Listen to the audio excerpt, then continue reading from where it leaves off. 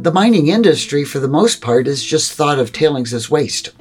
It's something that you just want to get rid of. But if now we can say, well, yeah, you could get the primary ore, but you can also get all of these other secondary streams from tailings that have value downstream, now we can change the whole economics of mining. My name is Priscilla P. Nelson, and I am a professor in the Department of Mining Engineering at the Colorado School of Mines. You're listening to The Conveyor, the podcast that brings you the latest research, new discoveries, and world-changing ideas from Colorado School of Mines. A lot of considerations have to be made when operating and managing a mine, but many people may not know what goes into managing a mine after it's been closed, including the waste materials. Can you explain what mine tailings are and why they're important? Sure. Well, mine tailings are the waste solid materials after separation of the valuable minerals from the economically worthless minerals. So after mining and extraction and concentration, all of these residual materials are generally discharged or transported in as a slurry, as a hydraulic slurry. And we've got a problem with the tailings has both the environmental impact on what are you going to do with this slurry, but it's also the sheer magnitude of the volume.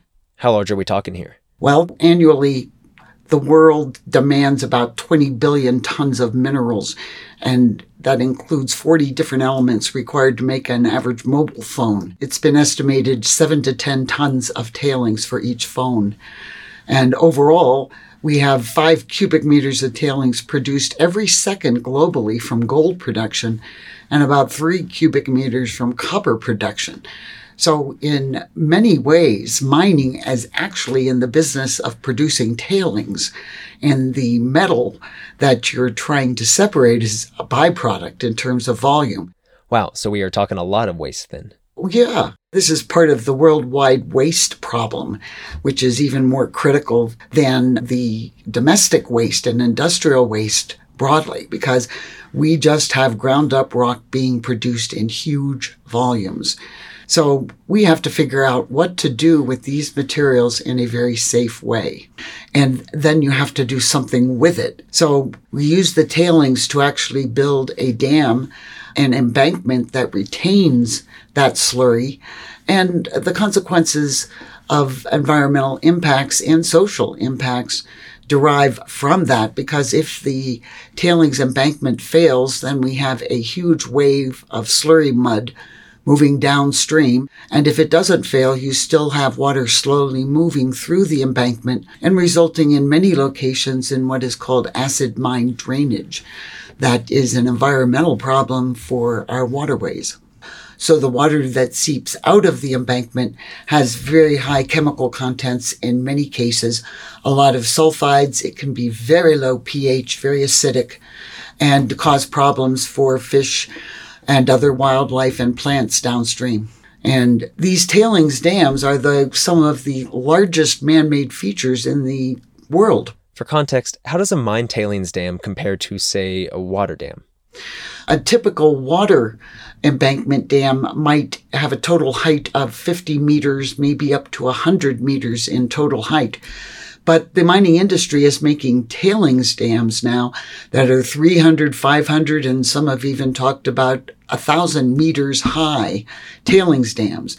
And so as they get taller, the potential for really significant problems to occur with any kind of failure become very immediate. Yeah, and say a dam were to break, there could be some serious consequences. Right. Perhaps most notably in the news was one in Brazil, an iron ore mine dam that resulted in over 200 people being killed downstream because of this wave of mud that comes out from behind the tailings dam.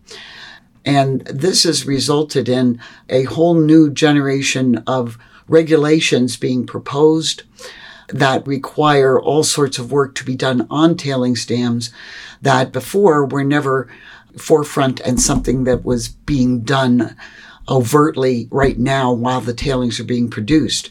Eventually, when you get into the closure phase, when you're planning on shutting down the mine, that's when you pay attention to really the long-term stability of the tailings.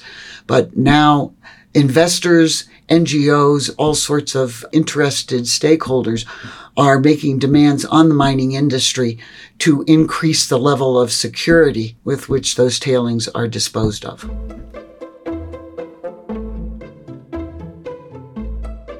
So how are companies trying to mitigate tailings, or at least refocusing their efforts towards their production? So there's two things there. Yeah, tailings have certainly and recently caused a major refocusing.